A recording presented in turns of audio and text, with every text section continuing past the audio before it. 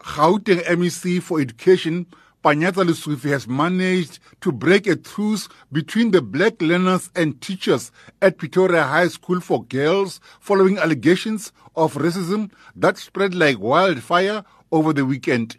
After the marathon of meetings with the disputing parties, including representatives from learners, educators, and later the SGB, Lesufi says the parties have agreed to suspend the clause on the school policy and code of conduct dealing with dress code. The element of the code of conduct that deals specifically with hairstyle, that clause will be suspended immediately, and that there will be no learner that will be victimized purely because of their hairstyle until the school governing body have finalized a new code of conduct that deals specifically with these issues.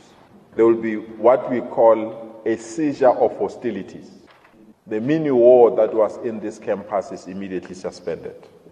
That learners will go back to class, teachers will teach, there will not be any form of protest, and I'll outline the process that will deal with all the issues that the learners have raised.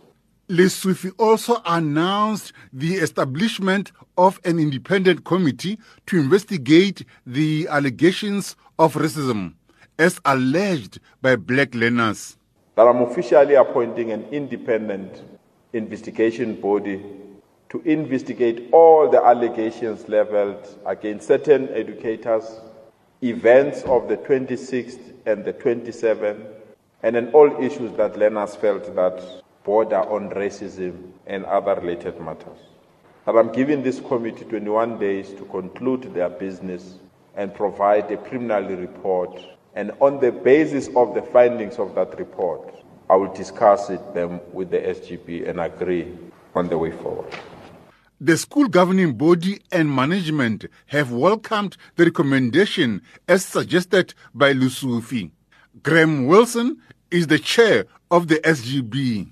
We will work closely with the learners, the teachers, the Department of Education, and the broader school community to ensure that everybody can feel included and welcome in the school, because it is actually very sad for me to realize that our awareness was not where it should have been, and we will now work with the department and the MEC to correct and to make this a safe environment for everybody like we thought it was initially.